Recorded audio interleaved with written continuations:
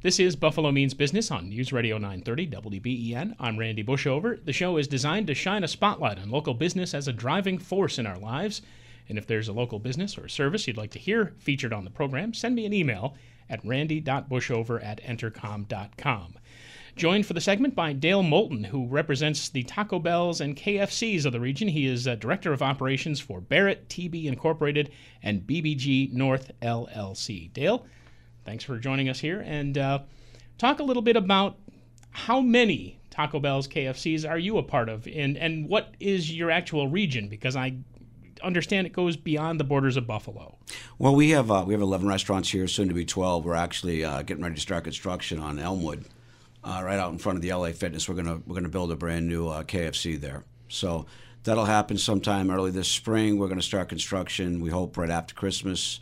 Our footprint here in this market, we have 5 freestanding Taco Bells, base Taco Bells, and we have 4 KFC Taco Bells. One that's our furthest out is in Olean. We have a store in Springville.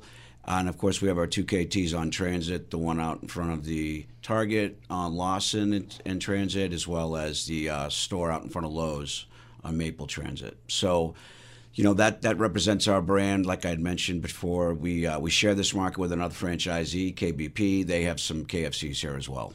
And that's a pretty substantial commitment, regardless of how many there are. Can you talk a little bit about the franchises themselves? As the franchisee, how much does it take to run one restaurant, much less a handful like you have? Well, certainly Yum! Brands, you know, by design, they have systems and processes in place. You know, and you go through a process to become a franchisee and set up a business. So we, at one point in time, had restaurants in the South. We have liquidated those. So we had a wider footprint. So now we're really focused against the Buffalo market. It's a great deal of opportunity here for everybody. You know, certainly I've been here now 11 years, and when I got here, there were no Qdobas, there were no Chipotles, there was no Popeyes, and certainly, you know, as the way the world spins around the earth today, it's incredible the amount of restaurants that are in this area. Mom and pops, people are very loyal to their brands here in Buffalo. So. Right. I was just going to say one of the biggest challenges is, of course, the competition, and I'm mindful that as we sit here, literally across the street, you'll have a Taco Bell location that is in a prime spot because it's not that far from UB, and I would imagine a lot of students go there and partake of the selections on the menu. Well, they do, and you know, it's when I got here again 11 years ago. You know, Mighty Taco's got a real foothold here. They have approximately 20 restaurants. You know, and they've been in business for nearly 50 years, and certainly, you know, we struggled to try to gain momentum against them, and it seems over the past few years, a great example over at Sweet Home, whereas there's so many kids from out of town, if they've never tried Mighty Taco and they've eaten Taco Bell, you know, they prefer us. Certainly the local folks, you know, that have grown up here and become accustomed to Mighty Taco love it. But they also, you know, we do very well here. So, you know, I'm happy to report that there's room for everybody. You know, there really is. So. And from the Kentucky Fried Chicken side of things, I know that things have kind of waned because there were some spots that are now closed here in the city. And in my hometown in Orleans County, Medina, there was one right on the corner, now a Rite Aid. But this is... I guess, would you call it a heritage franchise? Because it's been around and so established. And how is it that things are now turning around and you guys are making the comeback? Well, I'll tell you, KFC, it's unique within, you know, it was started 60 years ago. Colonel Sanders was very involved. You know, there's 7 regions in the country, and the Northeast, which we're a part of, is the largest within the system. So, you know, probably about 8 years ago, KFC made a conscious decision that they were going to rebrand, change their image, become more relevant to the younger consumer, have more items that are portable. You know, because when you think of KFC, you're really thinking about finger-licking good chicken that comes in a bucket. So anybody that's a consumer of KFC, whether it's frequent or lapsed, you know, you'll see a different look, and just you'll see how the product's packaged differently. And you know, their goal is they brought the Colonel back. He's on all the commercials now, and they've rotated Colonels, which is kind of neat. You know, so with that said, they've really worked hard to position themselves as a brand for everybody. And certainly people are very health conscious today. So when you think of KFC, you're not, really thinking about healthy products. But with that said, they've worked hard in the sodium and other trans fats, to make it more attractive to people that might not be our consumer. But you got to know about the 11 herbs and spices, right? Locked up in a recipe, secret vault, all that. It is. Believe it or not, it really is. And that's what's unique to the brand. It's a neat brand. It's a lot of heritage there. I know some franchisees that have been with the brand 50 years, and, they've passed it down to, either folks that are close to them or their family. Whereas Taco Bell, it is a heritage brand, but it doesn't have the history that the Colonel does. So it's a neat brand, to say the least. You're listening to Buffalo Means Business here on News Radio 930 WBEN. Our guest, Dale Moulton, who is Director of Operations for Barrett TB Incorporated and BBG North LLC. They represent a great number of the Taco Bells and KFCs that are spread across the region. And you mentioned earlier that a couple of these, the Taco Bell KFCs, are actually side by side. What is the thinking behind the synergy there, putting those two together? Well, when Yum! Brands, when they formed after Pepsi did their spinoff, they were into co-branding. So you could take, it was all about location, about leveraging properties and being able to put two brands under one roof. With that said, it takes a special person to be able to do that, because you've got two brands with two sets of standards and systems that you have to put in place, because it is very regimented. So, they did that with a number of, they brought Long John Silver's in, A&W.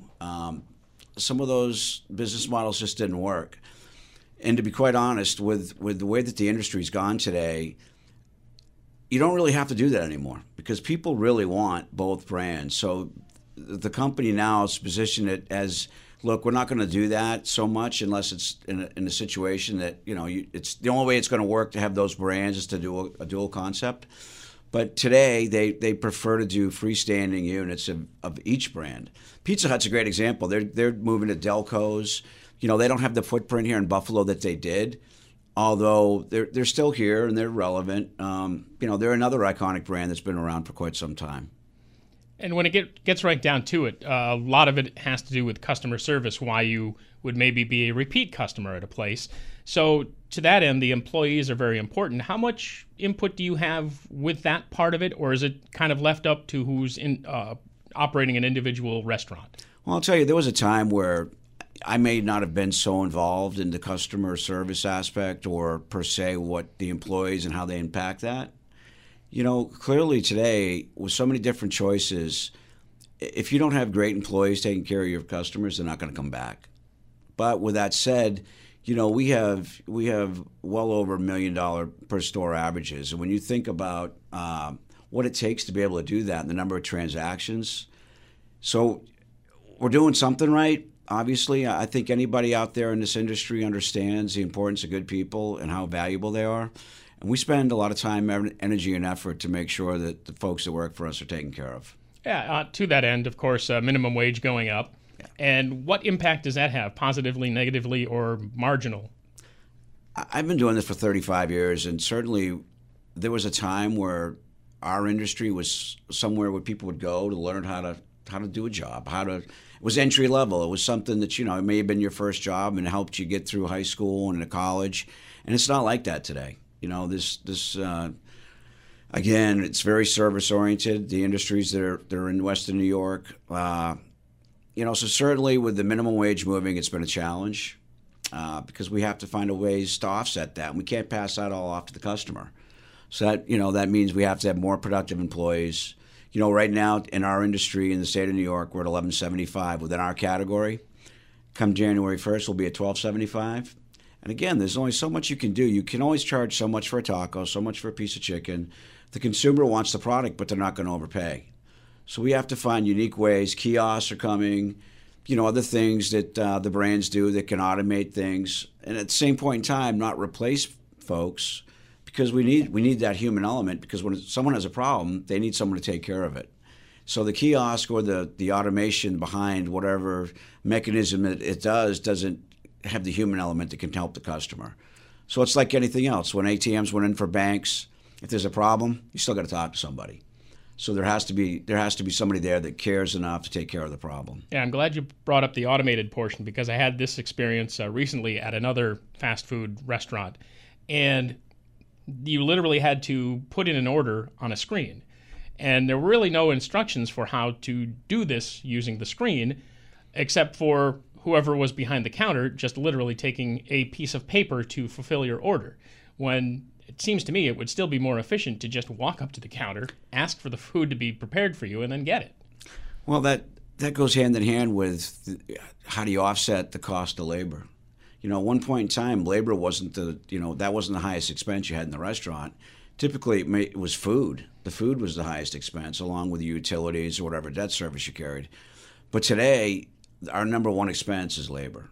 So, again, McDonald's has done a wonderful job with kiosks, and Yum Brands is right behind them. But when you go into McDonald's, it takes you step by step by step. So when you order an item, it asks you if it's a special item or if you minus tomato, minus ketchup, whatever the case is. So they've done a wonderful job ensuring that when their customer gets to that kiosk, that they have the ability to make those decisions. So when they get their product, there isn't any issues, and that's the key when you think about it. Because if you're gonna move away from that human element at the restaurant counter, you have to have a vehicle that's going to get the customer there so they're satisfied. When they leave, they got the brand promise. They got what they paid for. And other things. Speaking of things new, Grubhub, Uber Eats, things like that. Positive changes for you guys? I'll tell you, we just started Grubhub, Uber Eats, and all those platforms in our restaurants here. And it really, I'm surprised because there is an upcharge for the service. And, it's a $15 minimum order, and there's a tag along with that. But I'll tell you, over here at our UB restaurant, by UB, we probably have about 20% of our orders are being filled by Grubhub. So it's another layer of sales that we wouldn't have expected.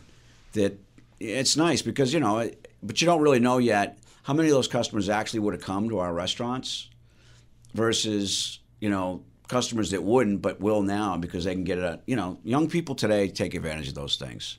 So, they want it now, but then, when they want it. So it's just another layer of sales that helps.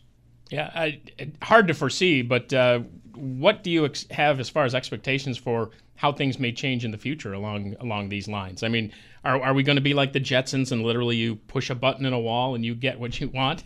I don't know. I would tell you that I'm not sure if we'll see that in our lifetimes, but perhaps we will get to that point where it'll be just that. I think the restaurant industry, the hospitality industry as a whole, there has to be a human element to it because people want to interact with each other. Although I was listening, I believe it was Bella Via the other day, and they were talking about how people are doing all their ordering online. And, but there's some that still go to the store to have that experience. They'll go to the mall because that's what gets them in the holiday mood. So, there's no... in our sector of the hospitality industry and the QSR industry, the fast food, certainly the experience is much different than going to Russell's. But with that said, people still enjoy to come into our restaurants and dine and take in what we have to offer. Yeah, the quick grab and go concept, which Sure. always works. Well, 65% of our sales goes through the drive-through window, so people are on the go. And it's very dynamic when you think that 10 years ago, if you looked at the family of four and how many times they ate dinner at home versus how many times they eat it together today, there's a sharp contrast that just doesn't happen anymore. So I have two college-age daughters. I'll be honest, I can't remember the last time we all sat down and had dinner together. Well, they got a couple of good choices, right? Taco Bell or They KFC do. for you, right? Dale, appreciate it. Very informative and good to chat with you. Thank you so much, Randy. Dale Moulton, Director of Operations, Barrett TB Incorporated and BBG North LLC. They represent Taco Bells and KFCs here in the region. And you're listening to Buffalo Means Business on News Radio 930 WBEN.